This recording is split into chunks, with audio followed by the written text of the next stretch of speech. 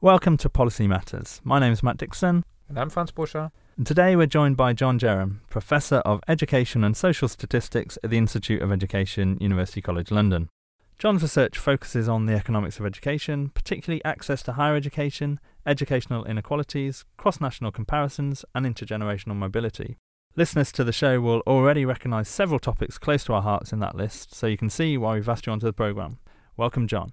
So, in episodes of Policy Matters, we've traditionally talked to economists, with the occasional academic from other disciplines thrown in for good measure. Your title, John, is Professor of Education and Social Statistics, but can you unpack that a little for our listeners? I mean, I've known you for a number of years and always think of you as kind of a quantitative researcher, close to economics, but not exactly in economics, and you publish in education journals and psychology, sociology, as well as economics. How would you describe yourself kind of discipline-wise? Yeah, that's a good question. So I see myself very much as someone who applies quantitative methods to social science problems, a lot of it within education, but also broadly kind of to other kind of disciplines as well, sociology, economics, psychology. So very much a kind of a mixed bag. The funny thing about my title, it's got Professor of Education in there, and I haven't set a foot in a school for about 20 years.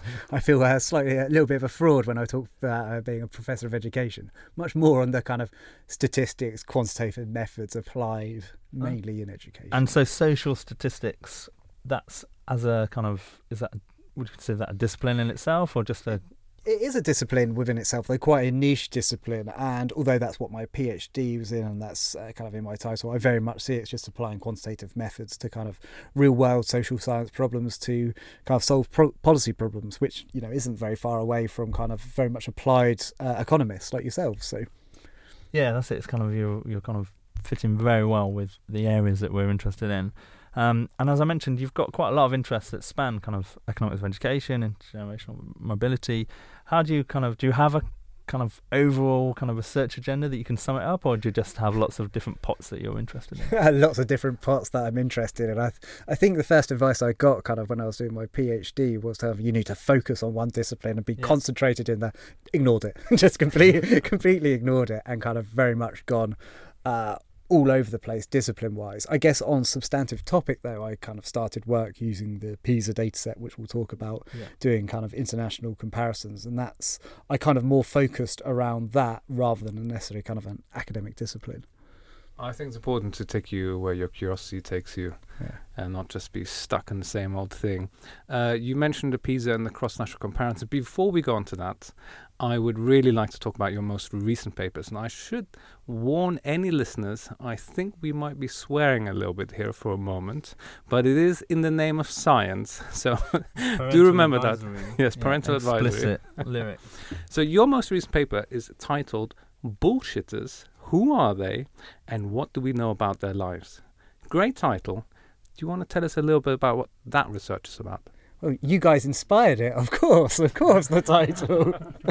No. So what I was doing in that paper was I was using this kind of PISA dataset, which I kind of specialise in, which is a kind of an international dataset across several countries. And I noticed that in the 2012 wave of this study, they asked 15-year-old children how well they knew these kind of 15 different mathematical constructs, so things like fractions or whatever. But 3 of the 15 were fake, and they were asked to rate them on a scale of 1 to 5, how well they understood or knew about the construct, from I've never heard of it to I am the world expert in this thing that does not exist. So we ended up using that information to kind of try to tease out. Is that unique? Because that sounds really... I've never really come across a survey where they put in kind of fake questions. That sounds really interesting. Yeah, I mean, there are some surveys. So within the UK context, the British Crime Survey actually do it, but they don't have 3 fake things. They only have 1, and they do it in terms of drug names. So they get people to say, have you taken this drug, this drug, this drug? But one of the drugs they list is kind of... It isn't real. And I guess the motivation for doing that paper was there's a lot of talk within economics and has traditionally been in psychology about non-cognitive socio-emotional skills and stuff like that. Well, what's one of these kind of non-cognitive skills that we all know about within the real kind of world and you talk to your friends about, but has been really understudied? it's bullshitting. So, I mean, it's interesting that you say that. I have read very little about this, but in our day-to-day lives, I mean, perhaps I wouldn't quite call it bullshitting, maybe overconfidence or something else, but certainly there's a lot of engagement with people my age in my professional work, where I just think, are we kind of inventing some stuff here? This seems a bit random. So what do you find? So we find a lot of the stereotypes you might hold about overclaimers really do hold. So this was an international survey. We found the North Americans were the most likely to overclaim or to bullshit, and then the English were, along with the kind of Kiwis and the Australians, were in the middle, and then it was the Scottish and the Northern Irish that were the least likely to say they knew about the fake items. That's really interesting that there is that kind of three divisions, with the kind of clearly almost a geographic of the US and Canada top of the bullshit league, if we can call it that, and then England kind of mid-table, and then Scotland, Ireland, Northern Ireland at the bottom.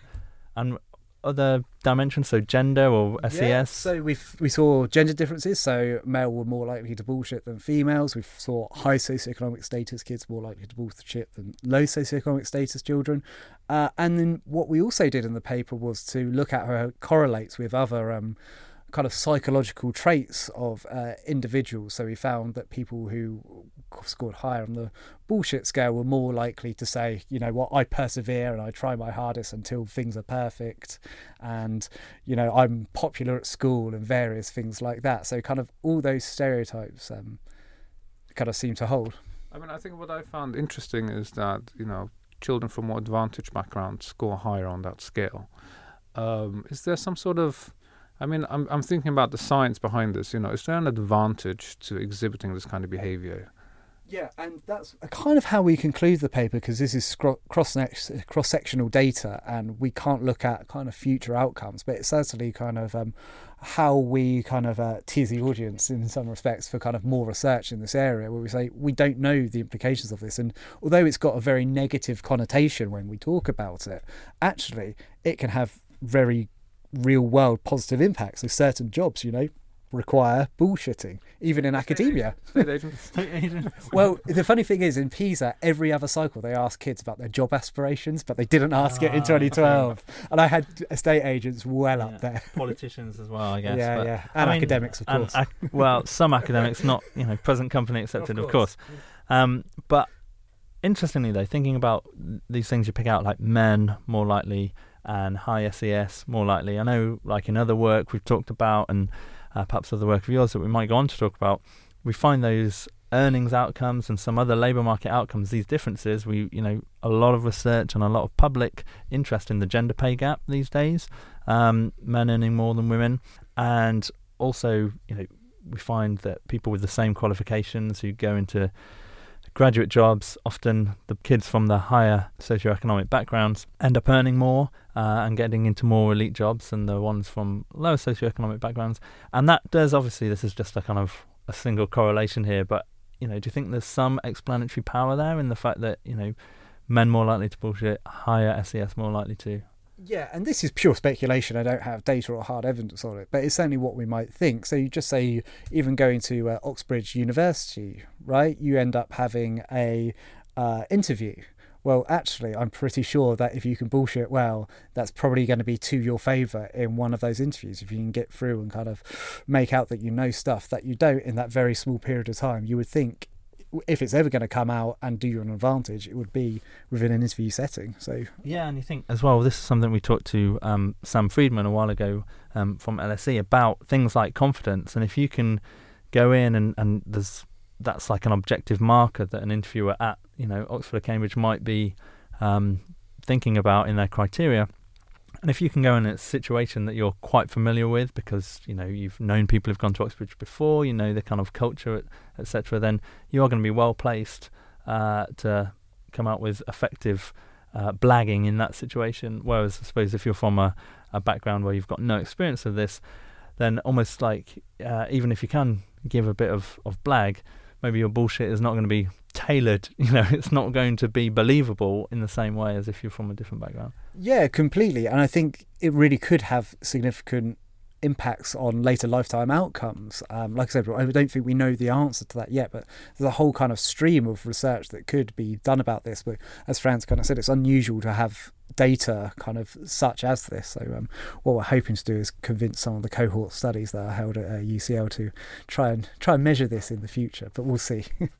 So let's talk about the data a little bit more, because you've done more than just this most recent paper. You're actually a bit of an expert, let's say, on this particular data set, the PISA data set. Do you want to tell us a little bit what it actually tries to do? What is this data set about? Yeah, so PISA is a study that's run by the OECD, and it essentially tries to test children across the world. It's now in about 80 countries in reading, maths and science every 3 years. So it's kind of two main purposes for being are to track performance in reading, maths and science of teenagers over time, and to compare achievement across education systems across the world to say, well, who's got the, I don't want to say smartest kids, but the highest achieving children in different areas. Yeah, and I think, it's been in the news recently with the latest set of results, and I know you contributed to that news cycle a little bit. What's the quick sort of one-line summary for the UK average?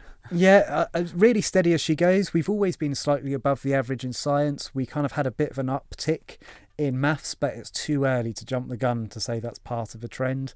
Reading pretty much average. So in some ways we're very much a bit of a boring country, to be honest, in terms of PISA. We haven't seen huge swings over time. Okay, and we're kind of mid-table, you say? And yeah, pretty much mid-table, above average a bit for science, but otherwise, yeah, pretty much. There's more, okay, so be it, educational policy, steady as she goes. But there's more that can be gathered from this data, and particularly in relation to family background. We can make some interesting cross-national comparison, and you've done some work on that. Sort of what is the difference between, rich kids, poor kids, and their kind of attainment gap. Can you tell us just a little bit more about that? Yeah, I can tell you in terms of kind of the Great Gatsby curve, if that's what you're kind of tell us alluding to. What is the Great Gatsby curve? Yeah. So that's a kind of the cross-national relationship between income inequality plotted across a horizontal axis and social mobility up the vertical axis. So the idea is that countries that have a more unequal distribution of income amongst the population have lower social mobility. And the kind of what's always been kind of claimed from that correlation, of course it's not causation, is that if you've got more economic inequality, it harms your prospects of having socially mobile young people. So I guess the theory is that if you've got a more unequal income distribution, if we think of like rungs of the ladder, the rungs are further apart, and therefore it's going to be more difficult to kind of from generation to generation for people to climb up those rungs. And also, I guess the converse of that is that the further apart the rungs are, if you're at the top, it's more of a penalty for your kids if they fall down the income ladder. And so there's much more incentive for those kind of higher income families to do whatever they can to ensure that their kids don't fall down the ladder. Yeah. And I think so one of the things would be education, right? And you've looked at that in terms of cross countries and how education and parents' education, kids' education, how that works in that relationship. Yeah, so what we did after we kind of plotted the Great Gatsby relationship, which wasn't I should put the caveat on that we weren't the first ones to kind of claim about the Great Gatsby curve that had been talked about by American economists for a little while, but we were the first ones to say, well, does education essentially mediate this relationship once we take into account what Matt was just saying, the fact that, when the income distribution's more dispersed, you've got more incentive to invest in education and more capacity to invest in education, or bigger differences between high and low income families. Does that lead to bigger educational disparities? And that's what we find. We find that there are bigger educational disparities between rich and poor children, between rich and poor families. When the income distribution's kind of more dispersed. And once we control for that, looking at this Great Gatsby relationship, it does seem to explain a fair bit of it, although it does still seem to be there even after you've taken kind of the education side into account. So there's other stuff that's going on that's kind of mediating this intergenerational relationship, but education is one of the big... Yeah, it's one of the key factors within that particular, the Great Gatsby kind of relationship. So I looked at in a little bit more detail in one of your papers where you had this nice decomposition across the countries. and it is, and all of them a huge factor. And some, it appears to be almost 100%, which is in some way the way you'd want it as a policymaker, that you can, just through education, through improving the education system, you can bring the poor kids up the ladder, etc., etc. But in others, and others includes the UK here, I believe, this relationship is much less, almost only half of the overall relationship is explained by education as being this mediating factor. And there were some other ones in there which I thought were interesting. Japan, for example, seemed to be quite education didn't matter as much as in other countries. Is there anything you can take away from these cross-national differences there? I mean, it seems very interesting. Just why does it matter in some countries, not in others? Yeah, and I don't think we know the answer to that question, but I would kind of draw on other work that's going on in the UK at the moment, and the idea that education might be the great leveller. There's a lot of education experiments going on at the moment, as you guys kind of know, and that's trying to raise the attainment of disadvantaged children. And what we're essentially finding is that things in education, particularly for disadvantaged children, are really difficult to move. You're getting basically zero effects across a lot of these experiments. So although education may have the potential to be a great leveller, actually in terms of policy, from what we can see, it doesn't seem to be that these things are easily shiftable, which is kind of... And that kind of tallies a bit with what you've been saying about the PISA data. If, we can think of lots of different policies that have, and changes, that's one area where people always say you get a new education secretary fairly regularly. Every few years there seems to be a new person in, and then everyone wants to make their mark, everyone wants to change something, and so we change GCSEs from A stars to G, we go from now 9 to 1, and these kind of changes are changing whether you have modular exams and A-S's and A2s, and you get all these kind of things. So lots of change goes on over time, and then you look in PISA and everything's flat. It kind of indicates, well, nothing is making a difference. Yeah, and I would point to kind of one of my colleagues' papers, Anna Caton Shemileski, who's a sociologist from the United States, and she's used these international assessments going back 50 years to try and look at the socioeconomic gradient as best you can going back that time. And England's one country, you go back 50 years, exactly the same socioeconomic gap back then as it is today. No change over time, which goes to show kind of how stark the differences is and how difficult things are actually to move. So one kind of policy point I'd make about this is I often see, kind of particularly recently, people talk about it taking 50 years or 75 years to kind of close the achievement gap between rich and poor. I'd bite the hand off. If we can cut it to zero in 50 years, that would be an amazing, amazing success. And I don't think that point is appreciated enough. So one of the things that you've worked on as well, and another interest that we're very interested in, is around kind of the schooling system and grammar schools, good old grammar schools. It's back, it's something that it's one of those zombie policies that never seems to be fully killed off, despite a lot of academic evidence. Not absolutely 100%, but the vast majority of the academic evidence suggests that grammar schools are not, the answer, particularly for social mobility. So you've done some work in this area, looking at the impacts on things like socio-emotional development, and what have you found there? Yeah, I mean, I think there's kind of two key findings from that project. First is we looked at access, kind of get to your point about socioeconomic differences in grammar school entry rates. And we probably one of the first papers to actually kind of try and put numbers on the role of private tuition. So we all know it happens, gaming for the grammar school entrance test. And we just find there's absolutely huge differences by family income backgrounds in use of private tutors, but then also that really obviously helps your chances of getting into grammar schools. And we see that in England, we see that in Northern Ireland. So we see obviously big socioeconomic gaps of getting in, we see big gaps of equally bright, inverted commas, children, but then we kind of see these other things playing a mediating role as well. And that's a really important point that's often lost in the kind of public discussion of grammar schools, because a lot of people think, this is a chance for the bright young person from a middle, low-income background. It's a real chance to get into like the really good school and get a real elite kind of education. But what we don't talk about is the fact that this system allows those with the money to game the system and heavily stack the odds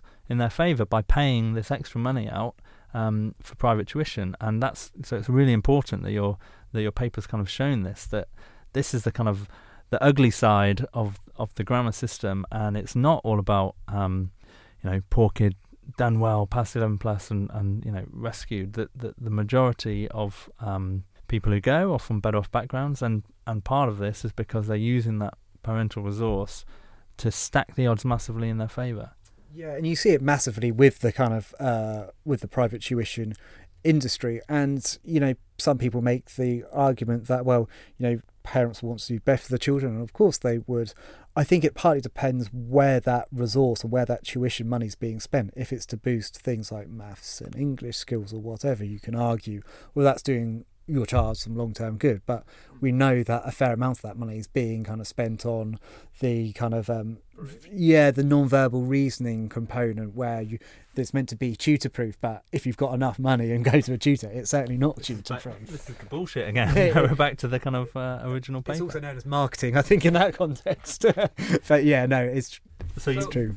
No, sorry. I'm just, I'm wondering. A quick policy thought came to my mind. Vouchers for private tuition. Is that something you might support, for example? Yeah, and actually, when I wrote the paper, I came up with a scheme very much like that, where I said what should happen is that we should be taxing the private tuition services and hypothecate that tax, put it back into vouchers essentially, or a discount for disadvantaged children to be able to get the same kind of access. Now, there's pros and cons of that kind of different approach. You've got the shadow education system, and that type of tax might just kind of spur it on a little bit more.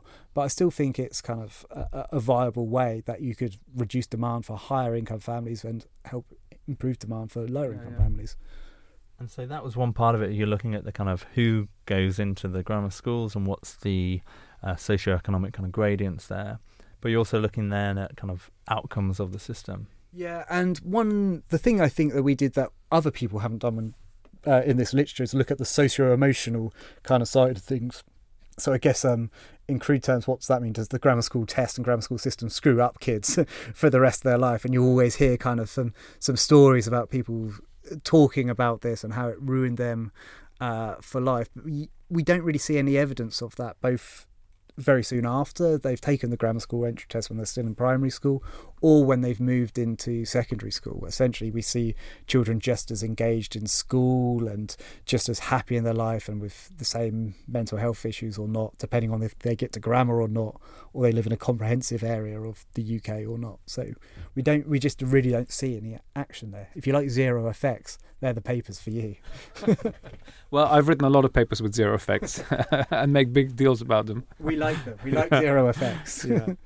Well, zero effects can have positive impact. I mean, that's one of the things you've written about before, and we've talked about before, the need to have impact and the potential for academics to contribute to policy making. And you've written a paper about this, about the limitations of quantitative social science for informing public policy, which is super relevant to the whole idea of policy matters and thinking about, okay, we talk to academics, we talk about quantitative papers, economists and the like for the most part, and what that can then do to inform public policy. So you've talked about the limits and some of the issues. So and one of those was around kind of null effects and whether they get published. So what are the limits and how can we do it better?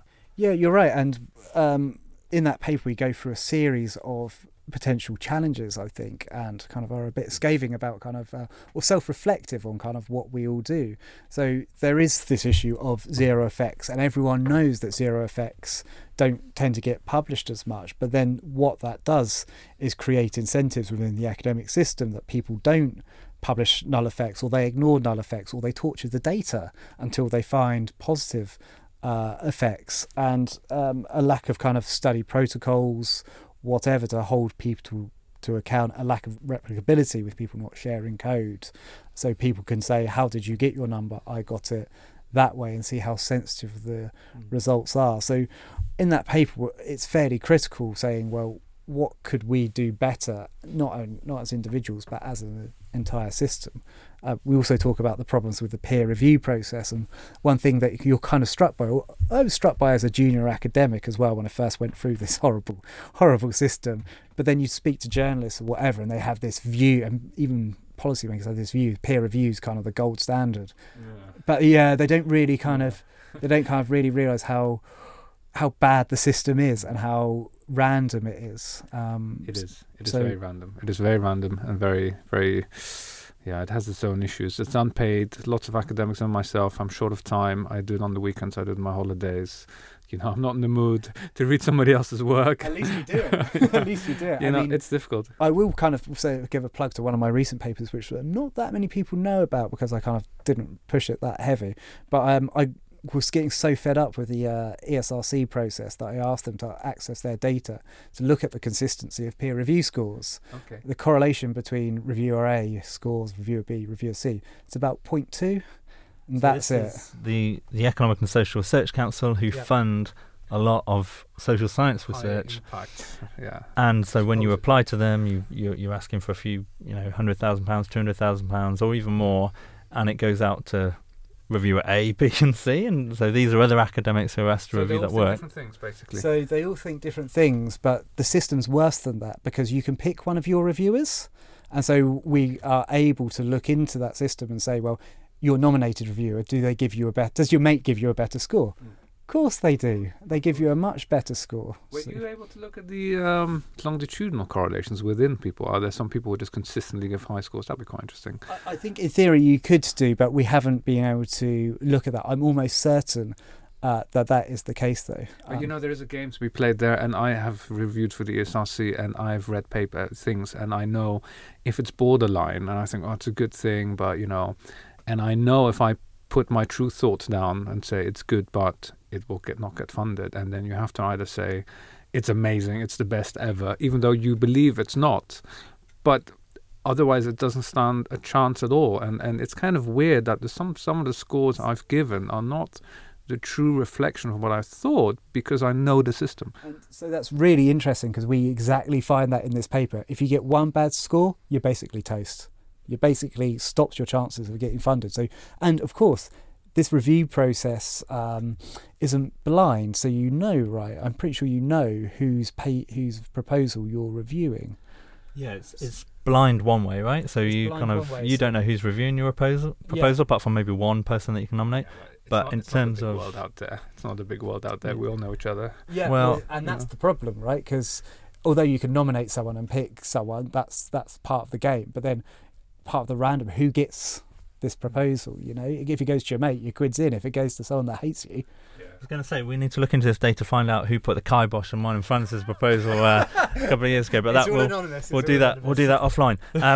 But on a serious kind of policy point, one of the issues about communicating research with policymakers, you were involved in an example where there was a famous graph, the Feinstein graph, showing how crudely put kind of bright poor kids were overtaken by less bright rich kids by the age of like 5 or something like this. So you get looking at kids who are age 2, I think, were kind of assessed, and you had these poor kids who were bright, and then by the time they're 5 or 10, they're overtaken. And this caused huge amounts of policy impact. I think £500 million worth of investment in preschool, early years interventions. And then you kind of took the data and had a look at it and raised some of the issues and showed that really it wasn't a very robust result. So that's a real example of how these things kind of research communication is really important, and putting in those checks and balances that you talk about. Yeah, and I think part of the problem with it was, in some ways, it wasn't necessarily a bad policy to do that. No. And I think part of the problem with the graph, that kind of particular graph, was it just got escalated to be this kind of mega thing that was underpinning everything. And I think a lot of people kind of had suspicions and doubts about it, not least, but the sample sizes were tiny as well and stuff like that. But I think there was a lot of kind of vested interest in there as well for people kind of wanting to believe that. I always think if it showed if it was the other way around, it would have been killed. It would have been killed a lot earlier and would have come into a lot of criticism. It was a simple graph, and it was, you're right, it was a graph that people naturally believed in. Yeah. It was beautiful, and I've noticed this myself, and part of my managerial role, some very complicated statistics, KPI going through my desk, through my Excel spreadsheets, and so, stories are very complicated to figure out within the institution, and sometimes I just put up very simple graphs. People will discuss them. I mean, I'm literally talking about a bar chart with 2 bars here, right, where there's a gap. Yeah. And people will be discussing that for hours. And I'm like, guys, it's more complicated. But it's kind of a picture can be worth 1,000 words exactly in that context. You can get people's attention. People can see an image and think they understand what's going on. It can be massively impactful. So we do a lot more complicated stuff in the academic world, but actually it's those simple things that can really hammer home. And I think that kind of rings true with a lot of stuff we've talked about in the past as well. When we think about kind of politics and policy making at the moment and how simple messages just seem to cut through, the kind of the economy's stupid, get Brexit done, take back control, these kind of three words. If you could, and the equivalent is the academic graph that just shows something that you kind of rings true a little bit with what maybe you already think, and just it's a wider discussion that it's important that we're raising these questions and academics are looking at this. Yeah, strong and stable. So we are running out of time now, and I guess our last question to you is, we're going to make you Secretary of State of Education for a nanosecond. Minister, what are you going to do? So I'm actually going to go left field. Although I do a lot of schools research, I'm not going to say I'm going to go to schools. I'm going to go to higher education. Ooh. And one of the reasons I'm going to higher education is I feel there's real problems there in terms of assessment, in terms of grade inflation and incentives for teaching. So if I do now quite a lot of work with Ofqual, the exam raters for GCSEs, and you should see how thorough they are in terms of marking quality, in terms of consistency over time, and all these checks and the examples. It's actually really quite impressive. You go into the higher education world and you get people a week before the exam's due kind of panicking about cobbling together stuff, and the consistency of the marking, there's very little actually research into stuff like that. And I think as Secretary of State of Education I would really want to start looking into that, and equally around incentives to encourage stronger teaching within universities. I feel that's an area where there needs to be kind of some serious work done, possibly around kind of core curriculum areas within subjects. So something like physics would have, paper 1, paper 2, paper 3, 1 per year has to be sat by every physics student across the entire country.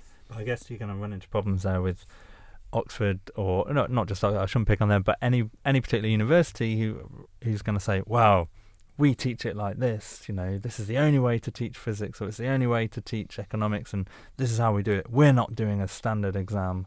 This is how we've always done it. And yeah, and I think you probably would have had that pushback at schools when the national curriculum come in, and I don't think it's a great excuse necessarily for not doing it. I think you would probably get pushback, which is why I'd probably suggest you have it one core paper each year, because then on the side of that you do have your optional modules. You can keep teaching what you want, so you kind of, in some ways, in my view, might well get the best of both worlds. Put it like this: for physics or economics, there's some things that if you do an economics degree or a physics degree, you should come out and know, right, no matter where you do it. And I think having that kind of principle is something that really should kind of come into our universities. John, super duper thank you. We're out of time. I'll start working on my exams immediately after this. Me too. I think with a lot of the time with our guests, we think, there's so much we could talk about, so we will have to book you in another time, and we'll continue talking about all these different interesting topics that you're working on. Awesome. Cheers, guys. You've been listening to Policy Matters. My name is Matt Dixon. And I'm Franz Beauchamp. And we'll be back with more soon.